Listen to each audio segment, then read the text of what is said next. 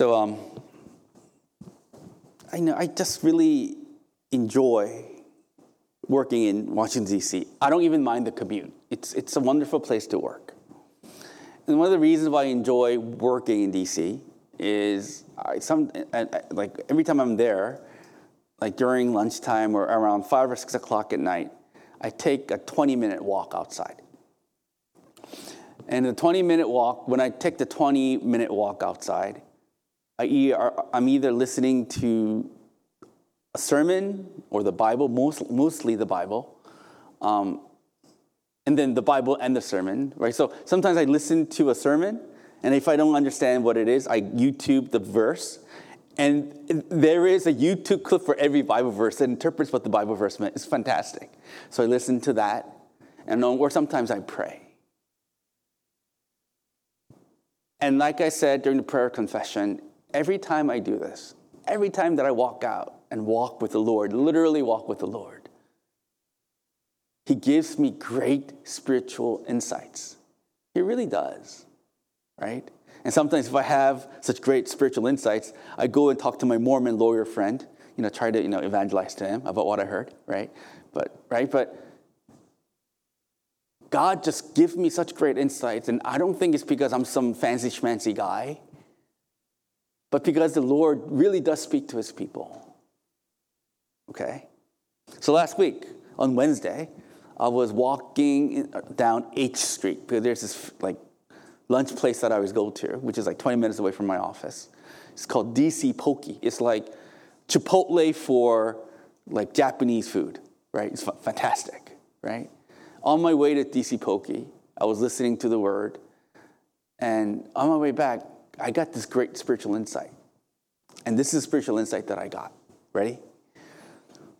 I said, I think what the word of the Lord revealed to me was, there's a major difference between a Christian and a non-believer. And one of the major differences between a Christian and a non-Christian is the issue of love.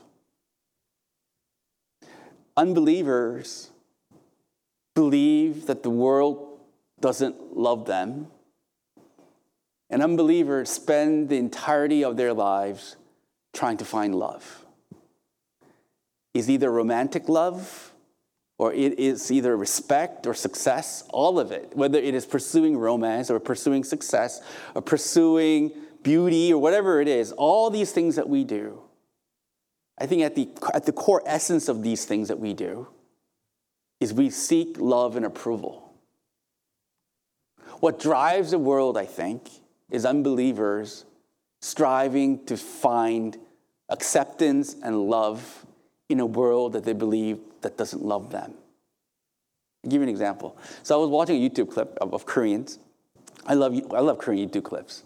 And according to the YouTube clip that I watched, it's about Koreans in Korea, also Koreans in the US, I suppose, are obsessed with European cars, right? And according to the YouTube clip, right, people in Korea do not consider BMW 5 Series or Mercedes-Benz E-Class anything special. They call BMW 5 Series or Mercedes E-Class as taxis because they're so common. And they're so common because people in their 20s and 30s, as soon as they get a job, a lot of them literally pour all of their paycheck into buying that car.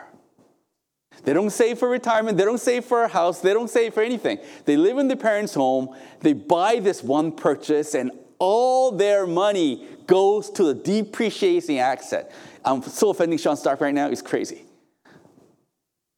They should take Sean's financial literacy course because that's the anti-Sean Stark.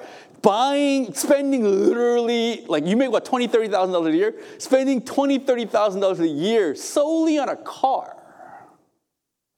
That's why Koreans, when they see a Mercedes E-Class or BMW 5 Series, they think nothing of it. Not Audis. Audis are classy automobiles. Let's not diss Audis. Audis, yay, number one, right?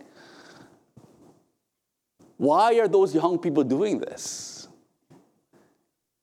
It's because they want other people to pay attention to them and respect them for their cars. And they have nothing going for them in their minds. They think, I need that possession to legitimize my existence in the eyes of the world. Buying that car, they're saying, look at me, respect me, value me, love me. You can see that with women who are obsessed with their diet and exercise and their beauty. You can see this men who kill themselves for their careers. All of it, you strive for love and acceptability in this world. That's what drives the world. Donald Trump's presidency is basically trying to find approval in the eyes of Americans. That's what it is, basically, in my opinion. Christians, on the other hand, do not live hungry lives because Christians live this world knowing that they're loved. And because they know they're loved, the remainder of their days, it's spent on showing other people, it's giving love to other people. The world starts this world as empty because the world thinks the world is loveless, so they want to earn people's love. Christians know objectively they are loved by God. And they spend the remainder of their days showing this love to the world. That's how God called Christians to live. Romans chapter 12, verses 1 to 2, last week's sermon.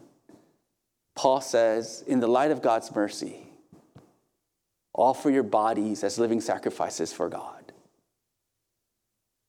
What he means is, if you receive God's mercy, if God's mercy has changed you, if you have been so blessed with God's mercy, that for the remainder of your short lives in this world, do not live for yourself. Live for God. What does it mean to live for God? So show the world agape love that you see from God. What's agape love? Self-sacrificing, self-denying love for the benefit of others. We have received Jesus' self-denying, self-sacrificing love. We are saved because of his self-sacrificing love. Look, what is a Christian? Christian is someone in the eyes of God a Christian is in the eyes of God someone who is a glorious saint before God. When God looks at a Christian, he doesn't look at their sins. He doesn't look at what they're lacking. The Christian in the sight of God is a glorious saint. It fills God's heart with such love and pride when he looks at a Christian. If you are a Christian, you are a glorious saint. Why are you a glorious saint? Because Jesus Christ poured out his love for you, his life for you, to love you, to make you clean, to make you acceptable before the eyes of God. Oh, brothers and sisters in Christ, you are a glorious saint. You may not feel like it, I know. Because we keep on comparing ourselves to the standard and the voices of the world. We know what we're lacking. We know how weak we are, how unworthy we are compared to the standard of the world. And it's very tempting to examine ourselves in the light of the standards of the world. But those standards are a lie. The true objective standard is how God sees everything, right? And in the eyes of the true objective God, You, my brothers, are glorious saints before God because of Jesus Christ. Let this sink in a little bit right now. In Christ, you are a glorious saint that God lifts up and God is so proud of. Because of Christ. Paul says, I think the drive for Paul to do his ministry is Paul did a lot of things for the Lord, but I think the underlying drive that motivated Paul to do what he did was he never got over the fact that God made him a glorious saint.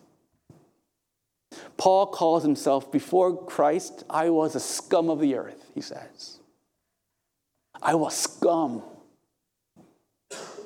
But in the mercies of Christ, Christ saved him and made him his apostle. Paul never got over the fact that a scum like him, in Christ, Christ made him the apostle of his church. That gratitude motivated his life. Similarly, if you are a glorious saint in Christ, you are loved beyond all measure. And if you are loved beyond all measure, your calling in this world until the day you die is to show his love to everyone around you. Is to give of yourself to everyone around you. It is not to hold part of your life for yourself. No, that's how unbelievers live. To give up yourself to all. Look, I was having lunch with Mr. Stark yesterday. Mellow Mushroom, good restaurant. I honestly told Mr. Stark, I have no regrets in life, I said. I have no regrets. Even if I die tomorrow, Sean's going to make a little epitaph for me, like a headstone for me. PJ, no regrets. I have no regrets, not because I've climbed Himalayas. Why would you do that? Not because I went deep sea fishing. Why would you do that? Right? Not because I traveled the world. I traveled to India. Why would you do that? But by the grace of the mercy of God, He'd made me be used to serve other people. He really did. Whether it is serving my clients or whether it is serving you or it is serving my family, oh, Lord, I am so thankful that I get to be used. I think hell for me is a life of 9 to 5 and going back to my house and watching Netflix and playing video games for the remainder of the days. I think that's literally hell for me. Because that's a waste. That's a waste of a life. That's how unbelievers live for themselves. But for the Christian, you live to show God's love to others. Look, on Wednesday, I had a happy hour in D.C., right? I think I'm the only pastor in America who goes to happy hours, right? So there are shots being had and beers being drunk, right? And man, COVID better be over because that place was packed. And like the windows were closed and it was hot and everyone was speaking and whatever. It's crazy. In the midst of that crazy happy hour environment in downtown D.C., one of my coworkers came to me and gave me his testimony, and he was tearing up. In a happy hour, in Wednesday, in the middle of D.C., a man came to me and confessed his testimony to me. And man, was it the alcohol talking? I do not know, but man, my heart felt warm. Because in that moment, in that time, God used me to minister to that man. Praise the Lord for using me. Praise the Lord for using you. Do not hoard your life for yourself in this world. Do not hoard your life for your family in this world. Show agape to the people around you. That's exactly what Joseph has done in the dungeon today. Once again, we're back to Joseph. Joseph is in a pit. He's in a dungeon. He's in prison. And it isn't those fancy club feds, right, where rich people get sent to. He called it the pit. You know, go see The Dark Knight Rises and look at the Lazarus pit where all the prisoners are hanging out. That kind of environment. But in the pit, he looks at the two people who are under his charge, the cupbearer of the king and the baker of the king. Joseph is there unfairly. He doesn't know when he's going to get out, right? A person can be very self-involved in that kind of environment. When you're self-pitying, when you focus only on yourself, other people's conditions you don't really care for, right? But Joseph in the pit looked at the cupbearer and the baker of the king, and they realized they were downcasted, which means they were depressed. And so he goes to them and asks them what's wrong. Joseph shows what loving is, and the number one thing of loving someone is you have to notice their needs. We're too busy living our lives, hoarding our lives to ourselves, to notice the needs of others. But step one of loving others is God will need to lift your head up from yourselves and be able to look at the needs of others. Joseph had that ability to look at the needs of others. I know you live busy lives. Oh man, if I hear one more person saying I'm busy, I'm going to lose it. But when you say you live busy lives, it's as if we're using that as an excuse to not notice other people.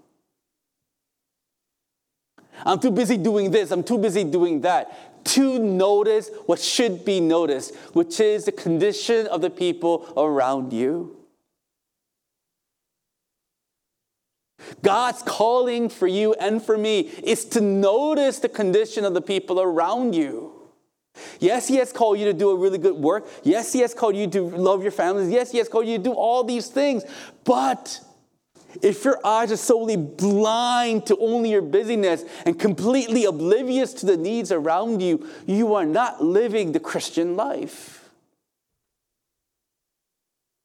Joseph had the ability to look at the needs of the two people under his charge. What was the reason for them being downcasted? Reason number one. The king sent them, they angered the king. And the king sent them to prison. If the king is angry enough to send you to prison, you don't know what's going to happen to you. You know what I mean? This was before trial by jury or innocent until proven guilty. This was before any of the Constitution of America, right? The greatest document in the modern era, right? America, right? This was before the Constitution, before the Bill of Rights, before due process. If you anger the king, he could send you to jail and he could kill you. These two guys anger the king. And they're in jail. And they have no idea what's going to happen to them tomorrow. Let's put ourselves in their position. They're in prison. literally, they don't know whether they're going to live or die tomorrow. Will you not be anxious? Look, when I was younger,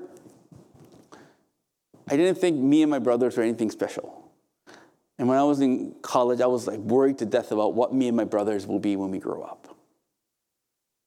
I lost sleep over it. Now that I'm a parent, I lose sleep over what my kids are going to be when they grow up. Back to lunch with Mrs. Stark yesterday. I was talking about internship with my son, and Sean goes, you should really start internship after you graduate from high school. I go, what? Oh, yeah. Caleb's too. And I said, what? And I said, my son right now is like sleeping, right? And playing video games. He was spending weeks in summer vacation. And Sean goes, uh-oh. I go, what? And I go, oh my gosh, what's going to happen to my son? Is he going to still live at home after 2 years? Is he not going to get married? Is he one of those guys who's going to stay in my basement and smoke weed for the rest of his life? What's going to happen? You worry. You worry about tomorrow. All of us worry about tomorrow. These guys, they don't know literally whether they're going to live tomorrow. They're going to live or die tomorrow. Stress. And then they had a dream, right? They had a very vivid, strange dream. And they think these vivid dreams that they had was like a prophecy, like a vision of telling them what's going to happen. I think they really thought this way. Why? Because people in ancient times thought that the future was predicted either by two ways. Number one, oracle. A prophetess will tell you what's going to happen. Or two, by dreams. People in ancient times thought dreams communicated what was going to happen to you tomorrow. Some physicists believe, right? Not because Dr. Strange says so, but some physicists believe your dreams are just, reflection of your life in an alternate reality. Dr. Strange had a scientific basis because there's some physicists who think that way. But these guys thought dreams communicated something about their future.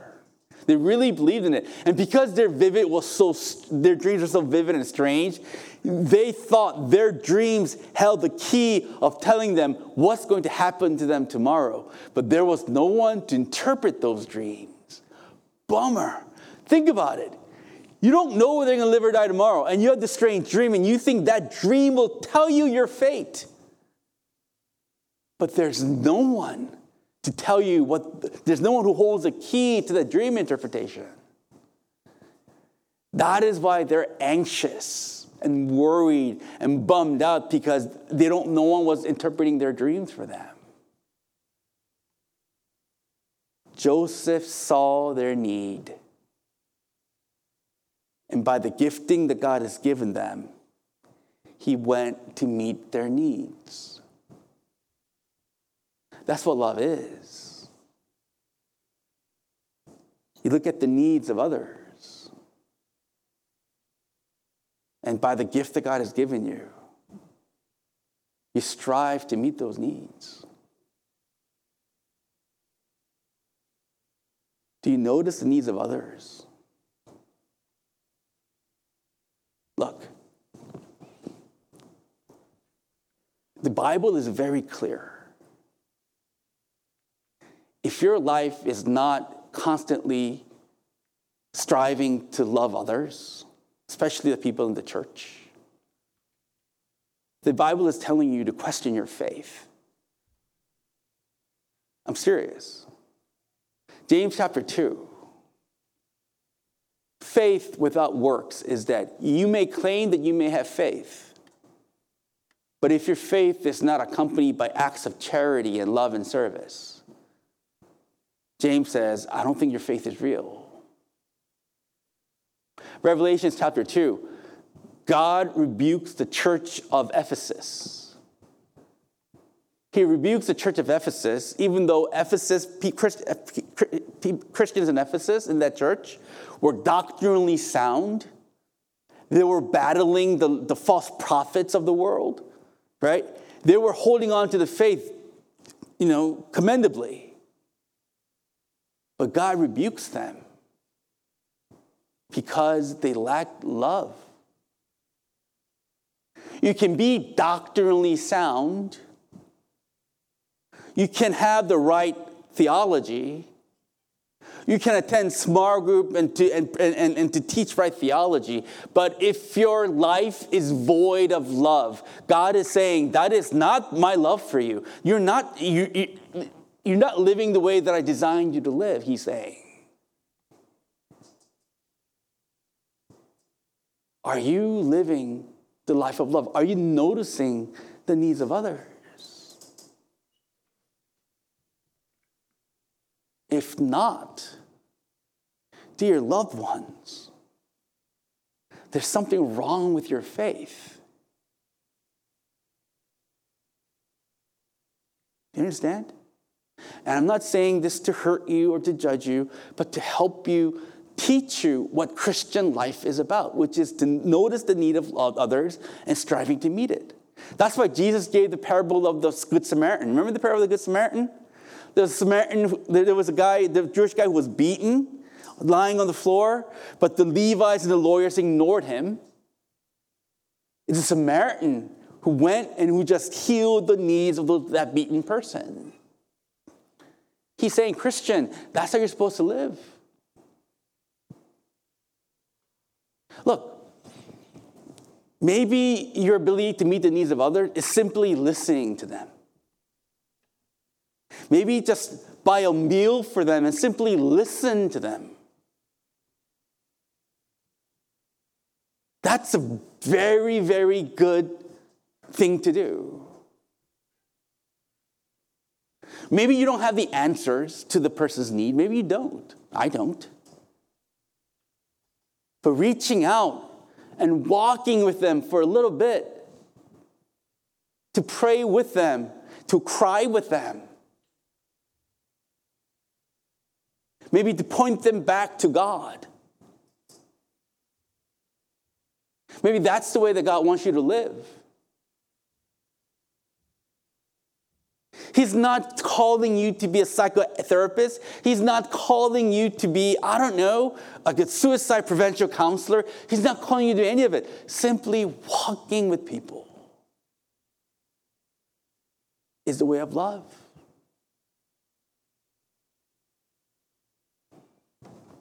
Let me be very careful. Very, very careful here.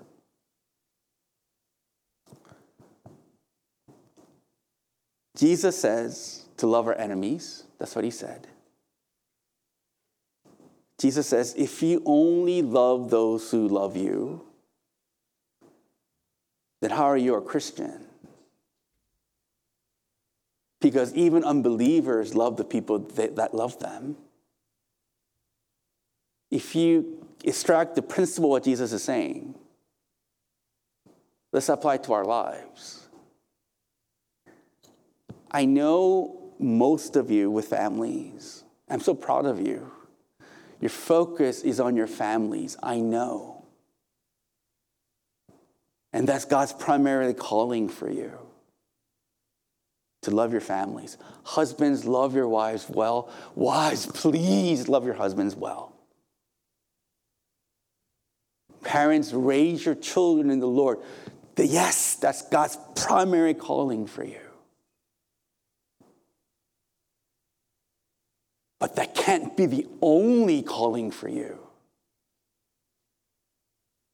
Do you understand? Unbelievers love their spouses. Unbelievers love their kids.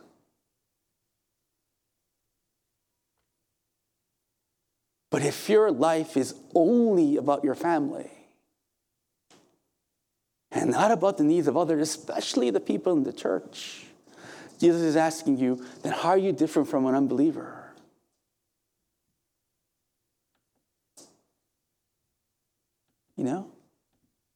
In fact,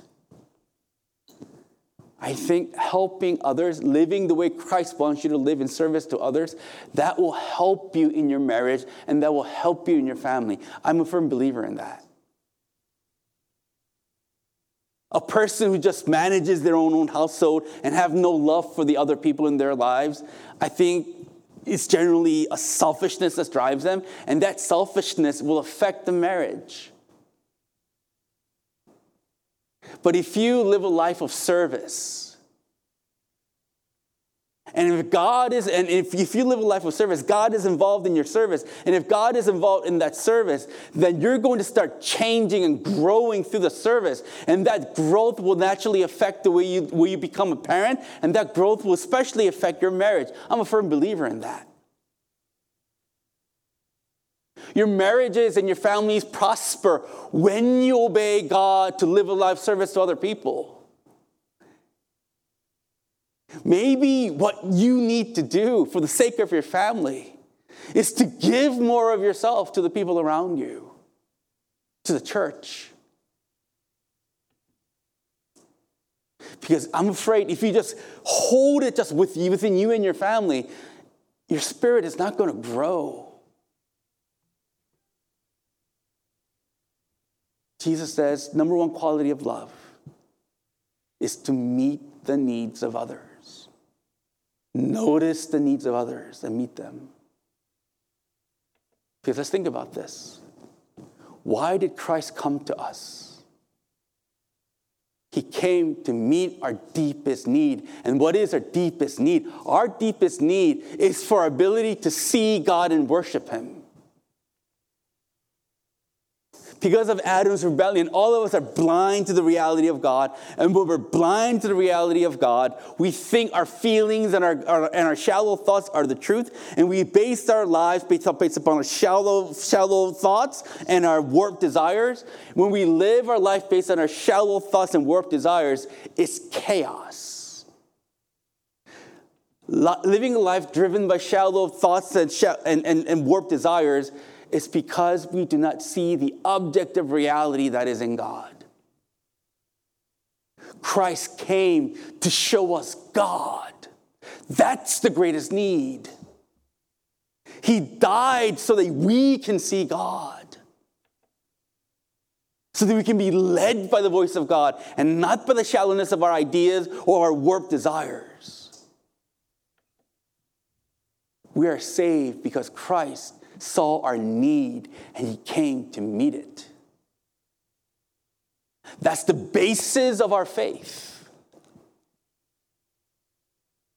We go and we meet the needs of others, and especially their need for God. So the cupbearer tells Joseph his dream.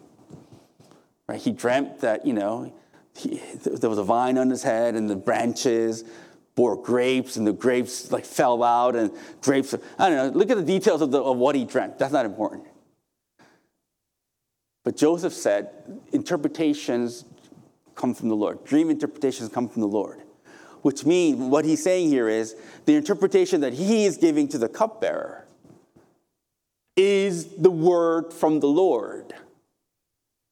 He's saying, I'm interpreting your dreams, and your dreams, that is coming from the Lord. This is the word of the Lord. Are you with me? Joseph is not saying his opinion. He's saying he's communicating God's word to the cupbearer. And when the cupbearer hears the interpretation, which means the Lord is telling the cupbearer through Joseph, that in 3 days, you're going to get out of prison. And in 3 days, you're going to not only get out of prison, but you're going to be restored to your previous position. When the cupbearer heard that news from the Lord, it filled his heart with joy. The word of the Lord is telling the cupbearer, you're going to live. And you're going to thrive. And the cupbearer goes, oh, oh my, I'm going to live. It fills with his heart with joy and hope. We don't need someone to interpret our dreams for us to know the Word of God. We have the Word of God in the Bible. And the Word of God communicates the same thing that Joseph's word communicates to the cupbearer, which means the Word of God gives you hope, tells you what you're going to be in Christ. The Word of God leads you to God Himself. Our greatest need is to see God. The Word of God leads you to God. And when the Word of God leads you to God, when you see God personally, your heart will begin to live, and your heart will begin to be filled with so much hope. And that's so true. How do I know? Friday at small group. Let's go. The reason I go to small group, by the way, is to get sermon illustration. That's the only reason I'm going, right? I go to small group on Friday. And when I went to the Friday small group in Arlington, man, it was like single dudes and Heather just eating quietly. I go, what's going on? And I looked at Yo. And Yo was like eating and sleep eating. And I go, Yo, you okay? And Yo, I quote, says, I'm stupid tired, quote unquote. Not my words, his words, right? Yo was, quote unquote, stupid tired. And I go, uh-oh. And I said, hey, who's leading small group? People say, Yo. I go, uh-oh. But man, oh man. As the discussion got warmed up, as God is being discussed, as the truth is like permeating in that place, I could see my little brother coming alive.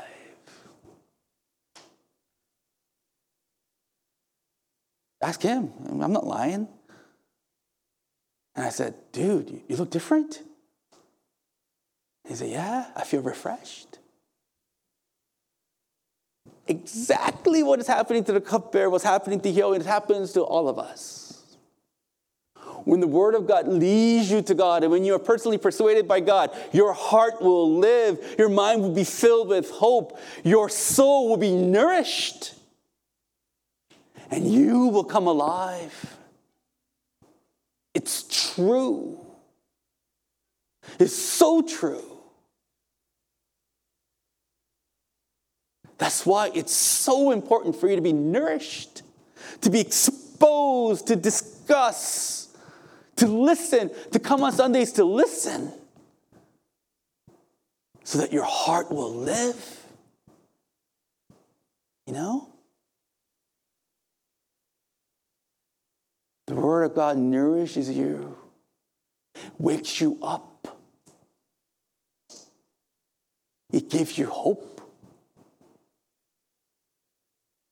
Why in the world will you purposely close your eyes to His Word? Why would you do that to yourself? I don't know. Why do you do it? You tell me. Why do you keep continually living your life spiritually starving? Why do you insist on continuing living your life confused and hopeless? Why do you live like that when you do not have to? You know?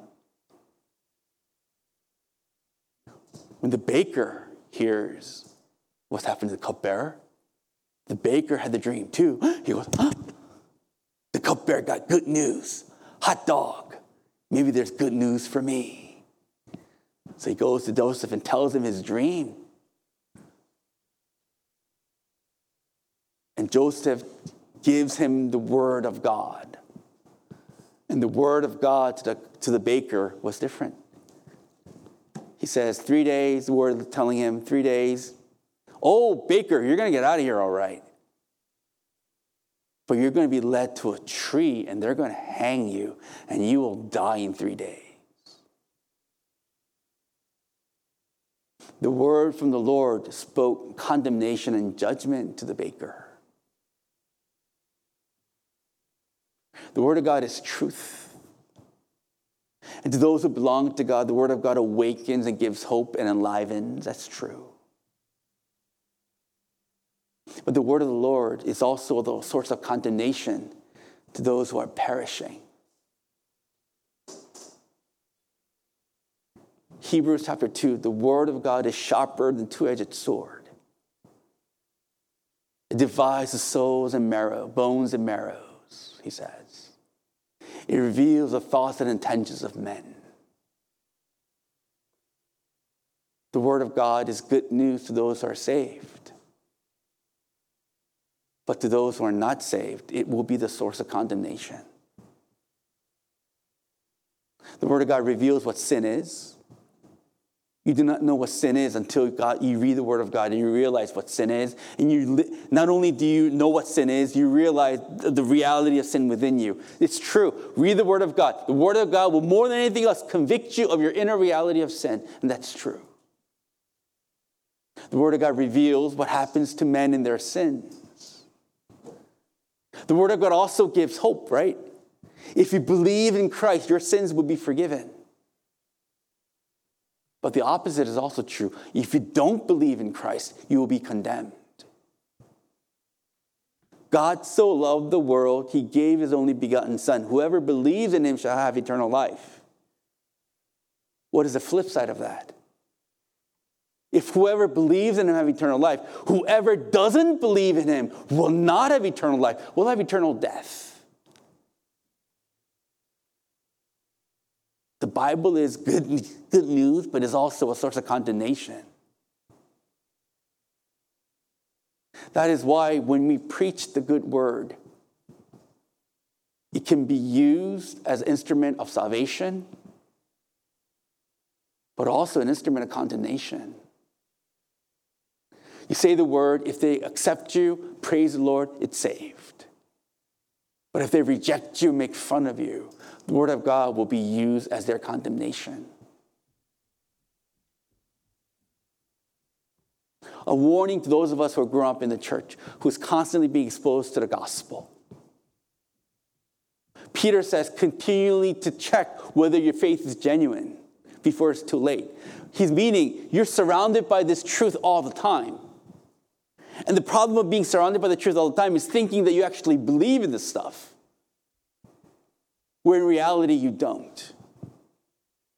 But the problem of constantly being surrounded with this stuff, and yet you don't believe year after year, if that's the case, then this great opportunity that God has given you each week to have faith in him, this opportunity that he has continuously given to you could be used to condemn you if you genuinely don't believe it.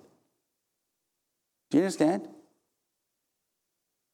If you're always around it, but not believe it at the end, then all this grace that he has given you of his truth will be the source of condemnation for you. So you need to make sure you believe this.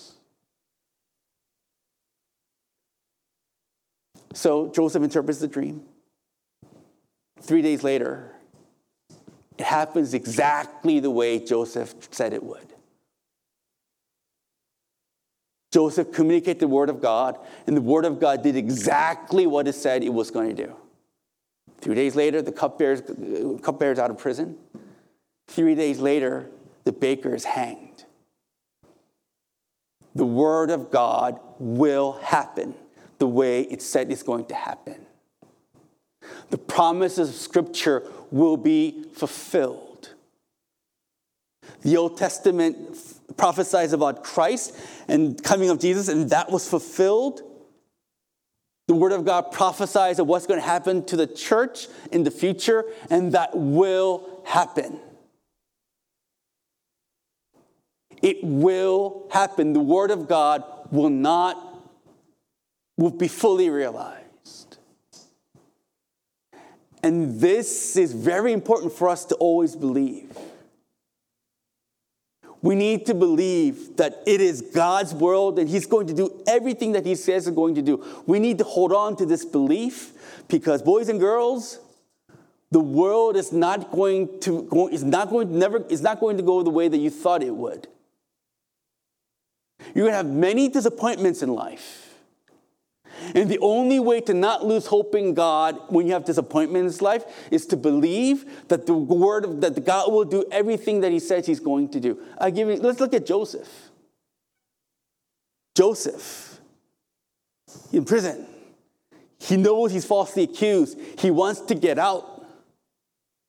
But then one day, the warden tells him, the cupbearer and the baker, the officials of the king, is going to be under your care. Joseph thought, God's being merciful to me. He's purposely sending these guys so that he'll rescue me to these guys. And then Joseph had the opportunity to interpret the cupbearer's dream. Okay, if I help this guy interpret this dream, then he's going to get me out of here. Right? That's what Joseph told the cupbearer. Look, I will interpret this dream for you, but remember me when you get out of here. Tell the king that I'm falsely accused. You're my hope, Obi-Wan. You're my only hope, cupbearer. I'm going to interpret this dream. You're going to get out. Remember me. Tell the king. And Joseph really thought it's going to happen, right? Look at the chances. What are the chances of the cupbearer ending up in Joseph's care? What are the chances of Joseph being able to interpret the dream? It's all fate, Joseph says. It's going to happen. Cupbearer gets out of prison. In the last verse, in verse 23, the cupbearer forgot about Joseph. I think Joseph really thought that he was going to get out. He looked at the signs, and I'm pretty sure he was sure of it. Surely it's God's will to get me out of prison through this guy. But Joseph didn't. But the cupbearer forgot about him. How will you survive in such heartbreaks? Listen to me carefully. The rough thing about life is it's not going to go well the way that you expect. How do I know? This season is TJ season. It's college admission season and TJ season. April is a very tough time for parents, Korean parents, by the way, because it's TJ season and college season. TJ is the Thomas Jefferson of science or whatever, right? The best high school. Is it still the best high school? Let's say it's still the best high school in the nation. And it is the goal of every Asian parent to send their kids to TJ, right? Fine school. And so the results came out. And I went to the DC Urban Mom portal, right, to see what the reaction was. Chaos. One parent said, my child is taking college. He's in eighth grade. My child is taking college-level math courses at Nova. And he got waitlisted. Whereas a kid that I know who's taking Algebra 1 in 8th grade got a B- and he made it in. Inner calculation. Her son should have gotten in. In the probability world, in the just world, in a predictable world, her son should have gotten an in, not the B- Algebra 1 kid. Can you imagine the heartache? TJ parents, 4 years later, TJ kids. So they want their kids to go to TJ because they think TJ is a ticket to Ivy Leagues. Or UVA at the most, safety school UVA. But I read in another parents' portal, top 10% of the kids graduating from TJ last year went to mediocre schools. In their calculus, when they were sending their kids to TJ, they said, if my kid graduated from top 10 from TJ, hey, it's Ivy League City, baby, right? A lot of those kids don't end up in the Ivy Leagues. They don't end up in Caltech or Carnegie Mellon. In their calculus, they said, surely my kid will make it. They go to the best school in the country. They have a 1,600 SAT. Surely my kid will make it. Nope. Life is like that. It will never go the way you thought it will. It won't. And the sheer pride of thinking the world will operate the way exactly that you ought to go, that's pride, that's insanity. And God, by His grace, will wake you out of that insanity by not letting what you think ought to happen, happen. How do you survive the heartbreaks, the disappointments? You survive it by going to the basic faith. That the world doesn't revolve around you, you crazy person. The world revolves around the will of God. And God will do all that He says He will do. If your focus is on the will and the sovereignty of God unfolding in your life, and if that's the thing that matters to you, you can survive any disappointment. But if you're the center of the world, little disappointments will break your heart into a million pieces. What matters is God's decree, God's will, God's plan, God's purposes, God's establishing His work, because those things are the best for me and you. And God will do all that He says He's going to do. That is the faith we need to hold on to as we live this world. Let us pray.